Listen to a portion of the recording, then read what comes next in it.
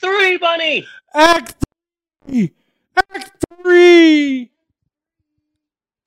Yes, Bunny, my quarantined brother. It is time once again for all of us here at the Pope on Film podcast, America's 9,834th most popular film podcast. That number has gone up considerably. A lot more podcasts out there right now, ever since the quarantine started. It's time for this podcast to mosey on into our third and final act. And it is said third act wherein we finally and eventually get around to discussing our low costs. So sign up now. Movie of the week. And so this week, we're drinking so much sake that we will be surrounded by Japanese fish people with a look at the 1971 Toho mindfuck known as Godzilla versus the Smog Monster. Yay! And let's just start off by talking about the amazing performances. Dustin Hoffman is amazing in this, Bunny. I felt he was kind of phoning it in, actually. Really? Yeah. I think this is one of his best performances. I mean, there's a reason this won Best Picture, and it comes right down to the two leads, Dustin Hoffman's Godzilla and Meryl Streep as Hedorah, Godzilla's wife who leaves him and engages in a lengthy custody battle for their son, Godzuki. Yes. I'm so proud of that opening right there. I'm so proud of that. That's a solid opening. Okay, Bunny. Yes. Real simple task for you. So such an easy task. This should be easy. What is the plot of Godzilla versus the Smog Monster? Well, there's a smog monster and Godzilla beats it up. It's not much different than the plot of any other Godzilla movie. Yeah, but this one is a bit different. I mean, it's got an environmental theme. Yes, it does. Which is really weird. This monster comes from like but that environmental theme is separate from Godzilla himself. Yeah. What do you think the balls are that Godzilla pulls out of Hedorah? Do you think that perhaps they are breath mints? Do you think that they are Hedorah's testicles? I'm going testicles for that one. Testicles. Okay, going testicles with that one. Yeah. So, Bunny, the Godzilla franchise features a number of different films, 32 of which came from Toho Studios, the studio that Godzilla made. And these 32 movies are usually categorized by the Godzilla fan base into a number of distinct series. Now, let me walk everyone through this. There's the Showa era, the Heisei era, the Millennium series, and what they did for a time call the Reiwa era, but will probably now just be called the Shin era. Okay. And so the Showa era is the first big, long, and at times difficult first era of Godzilla films. That stretches from the first Godzilla movie in 1954 to the last film, Terror of Mechagodzilla, in 1975. The quality varies, as does the budgets. That's always the weird part about watching the Showa era of Godzilla films, is that each one will be different. You'll be watching this big budget, well done Godzilla movie, and then the next one is a Mystery Science Theater. Yes. So that happens a lot. But they're mostly silly, cheesy, dumb fun.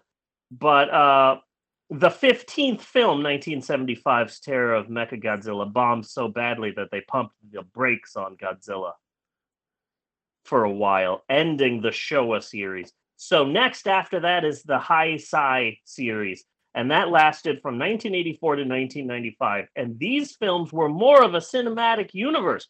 There are reoccurring characters, and there are plots that continue from one movie to another. And all of the movies ignored almost all of the Showa series and were direct sequels to the first 1954 Godzilla movie. It's odd to see reoccurring characters and plots in Godzilla movies, you know? Uh-huh.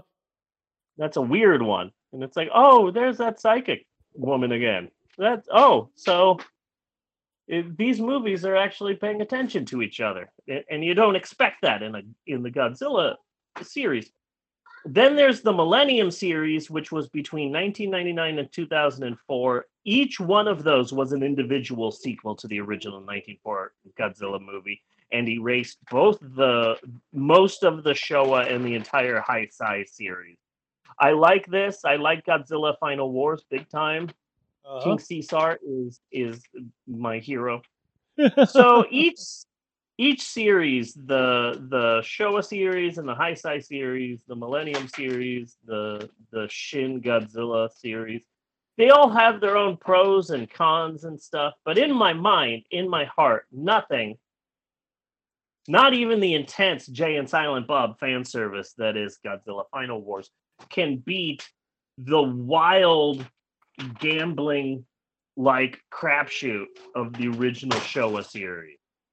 I love it very much, and it's crazy. You'll be watching a good, decent Godzilla film, and next, oh shit, it's a clip episode. Yep. The one that I hate the most, the one where it's just this little kid dealing with bullies, and then here are scenes from other Godzilla films, and Godzilla's child Minya talks, and it's so bad. Yes. It is so bad, absolute worst. And then you'll be watching a shitty ass Godzilla film like Godzilla versus Megalon with Jet Jaguar and Rex Dart, Eskimo spy. And then suddenly like you blink and suddenly you're watching the next film, Godzilla against Mechagodzilla, with a huge ass budget. And it's like, oh wow, this looks really pretty and really beautiful, and they did a really good job with this. Wow, I guess all of the other Godzilla films are gonna be great, and then the next one, shit. Like what? Yeah. And so, in between 1969's clip show movie Godzilla's Revenge and the fairly high budget Godzilla versus Gigan, that's the one with the theme park. Yes. There's this week's movie, the odd 70s hippie movie with animated sequences. With animated sequences, yes. Very And a strange seeing Godzilla that pop up. that flies. A Godzilla that flies. Uh-huh. This is the only Godzilla movie where he uses the power of flight. It was going to appear in another Godzilla film, but we'll get to that in a bit. I love this goddamn movie so much. It hits all the right beats. There's the scientist that's been wounded, and of course the precocious young boy, Yes. a staple of all of these movies. You got to have your precocious boy in short shorts. And the music is different. You expect to hear like the same Godzilla music in every Godzilla film, but this one really takes a weird left turn. You know, it's just so different from every other Godzilla movie. No other Godzilla movie looks. No. And Godzilla himself looked like they were starting to attempt to try to make Godzilla look good. Yeah. He still Yeah. looked on the goofy side, but he looked better than some of the previous Godzillas right around the same area. Yeah. So, fun fact about this movie here. Uh, so the Godzilla series producer was hospitalized early into the production of this film. So the producer who owned the rights to the Godzilla franchise and who steered the Godzilla franchise into the directions that it went to, he's like, okay, this is going to be an environmental movie. It's going to be a bit different. We've hired this young new director named Yoshi Bano, and he's going to do a great job.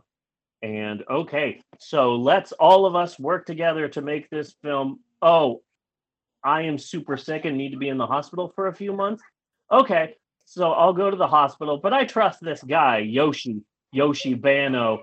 He's going to do a good job with this Godzilla movie. I'll just be in the hospital. So he goes to the hospital, and while he's in the hospital, the director just goes wild, and it's like, we're gonna have an animated sequence here, and then we're gonna have a musical number, and then everyone's gonna turn into fish, and then Godzilla's gonna fly, and there are these magic balls, and they really go they really go for he goes wild, with the psychedelic imagery and all of that. So then the producer, he gets out of the hospital, and he's like, okay, I'm back. I'm out of the hospital, and this is the first thing we're going to do. Let's start work now on Godzilla versus Hedorah 2. Okay, really?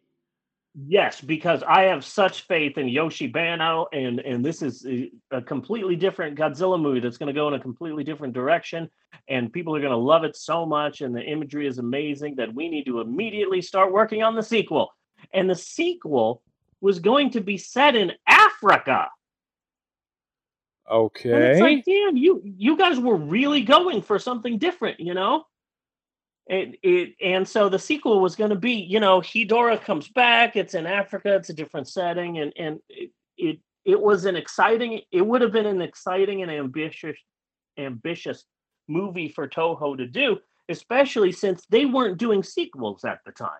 Uh-huh. This would have been in the middle of the Showa series, them suddenly adding continuity into all of these Godzilla movies, and so that's interesting.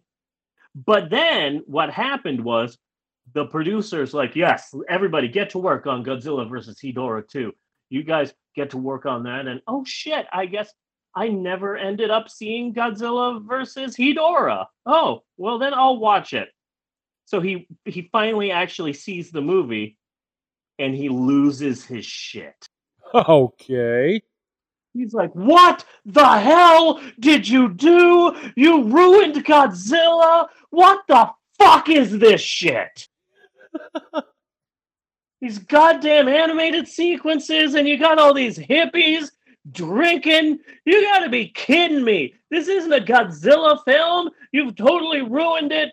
So, no more Hedorah after that, which sucks. Like, the sequel would have been set in Africa, which would have been a departure. Instead, they did Godzilla versus Gigan, which is okay. This is the only movie where Godzilla can fly. It was added in at the last second because they felt that the final battle was too serious and too much of a downer. Uh-huh. Okay. They're like, "Ooh, this is really serious, and we need to make it more lighthearted." Shit, have Godzilla fly away. Fucking doesn't matter. Just have him fly away. So here's another fun fact. This is fascinating. So director Yoshi Bano, they were really excited about him in the Godzilla world, and they're like, yes, Yoshi Bano, incredible new filmmaker. But then once Godzilla versus the Smog Monster came out, and once the producer got out of the hospital and saw the movie, Yoshi Bano was banned from ever working on a Godzilla film ever again. Really? Yes, after this strange film, Yoshi Bano was banned from ever working on Godzilla. But here's the kicker. Cut to, it's like the 2000s. And the producer who banned Yoshi Bano and had the rights to Godzilla died.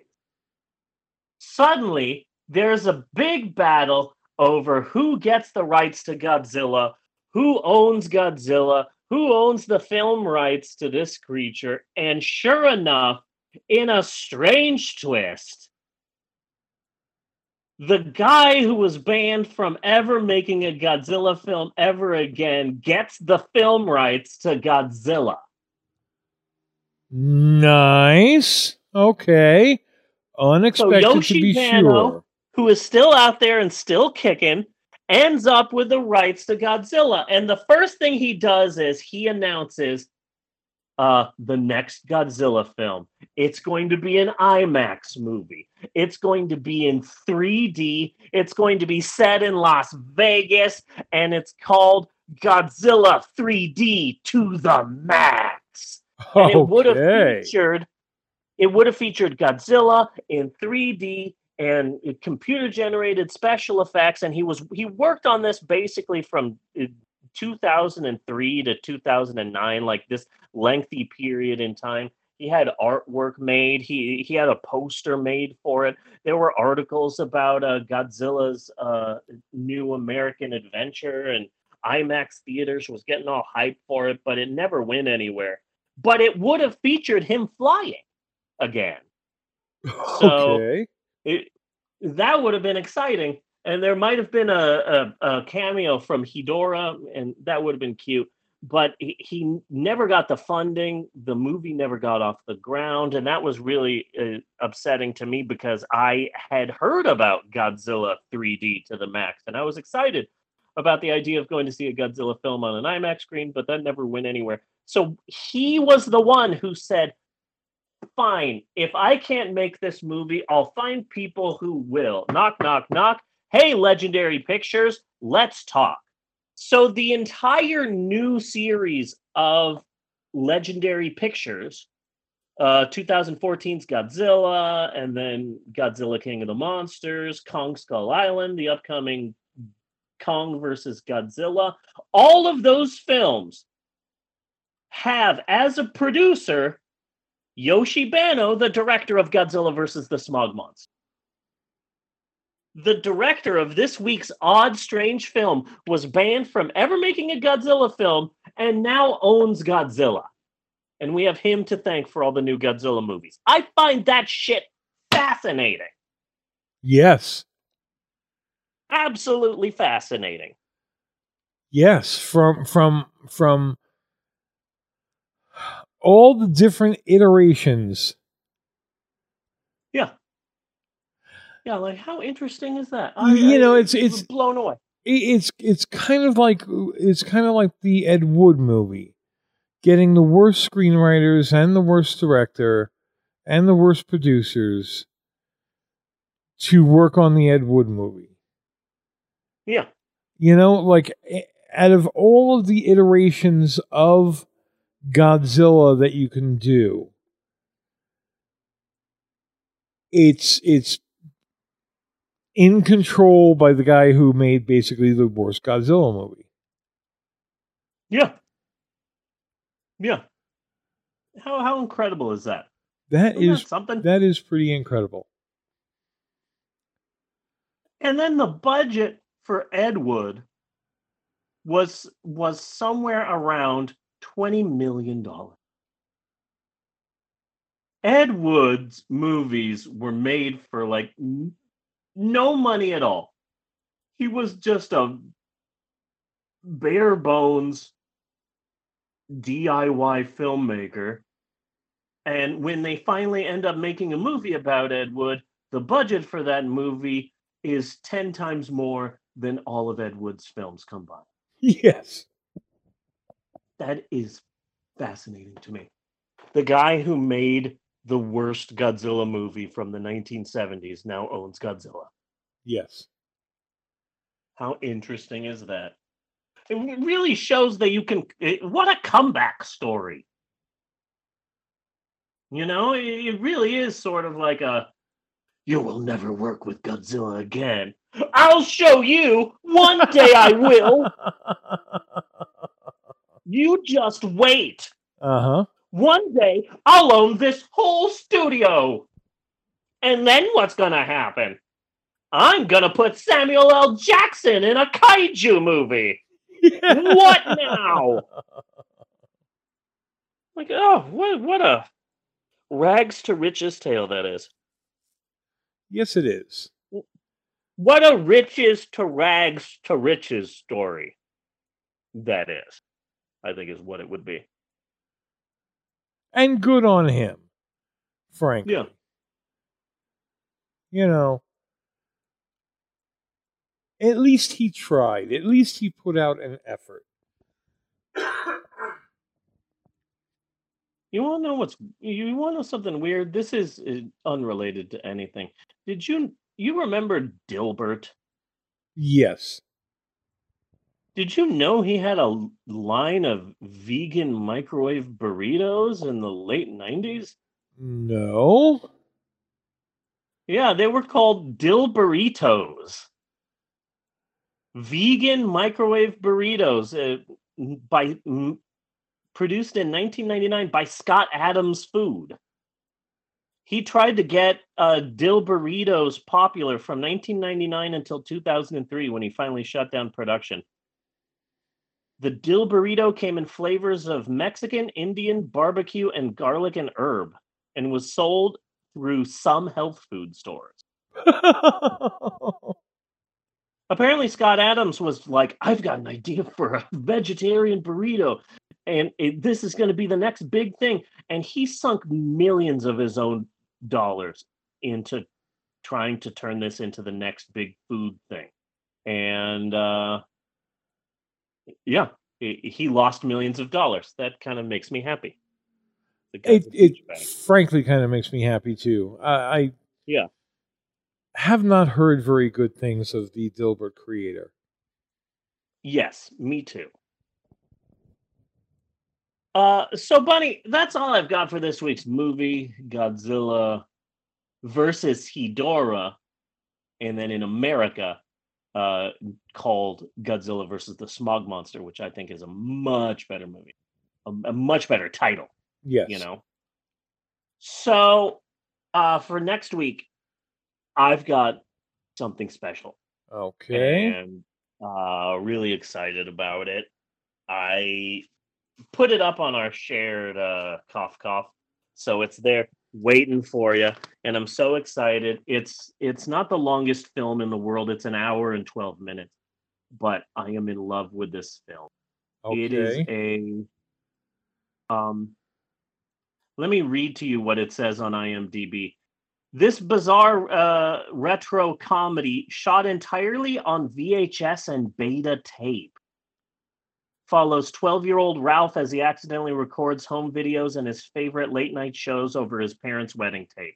It's a movie that came out in a small amount of select theaters in 2019, but was released just a month or two ago on digital. It's called VHS, and it is one of my new favorite movies. Cool. It's set in 1987. This kid gets a VHS camcorder for Christmas. It features two people from Reno 911. It features the energy zombie from the TV show What We Do in the Shadows, which is really, really good. And for some reason, in the middle of this weird, bizarre movie, Susan Sarandon pops up. So between VHS and the Jesus Rolls, Susan Sarandon is on peak I don't give a fuck mode. Yes, she is. And I love that. This movie feels like an artistic indie attempt to make a modern day Amazon Women on the Moon or The Groove Tube or, all of those movies like that. Those like clip movies, those clip show movies. But then at the end, it takes a turn and it becomes like a horror movie. But it's really good, and I'm absolutely in love with it. And hardly anybody saw this. It didn't even make $1 million at the box office. But I stumbled onto a copy of this and I love it and it's the best and I can't wait to talk about it next week. Cool. Boom. So next week we're doing VHS. And I couldn't be more excited because this movie is freaking. So that's next week. But now that I'm looking back at this week, the highs, the lows, Bella cried a little bit. Really moving experience. Yes. Yes, it was. I gotta say, I think this has been a pretty good episode. This has been a pretty good episode. I feel I am a little off my game today for some reason. So I can't And give it a damn for that. That's But fine. I'm just now coming out of my hungoverness, so I understand. so but I'm definitely going pretty good. Yeah, I also think that this has been a pretty good episode. So yeah, no, I concur. I concur with you, good sir, with your assessment. So until next week, I am Bunny Williams. And I am Reverend Steve, and on behalf of Bella, Amber, Natasha, Fuck Emerald. Eleanor, Maxwell, everybody in the house but Emerald, I just gotta say thanks for listening, and we will see you next week, you godless heathens. And you do swaffles and cookie test. You do do do do do do do do do do do do do do do do do skitty bop a doo wow, cut and print.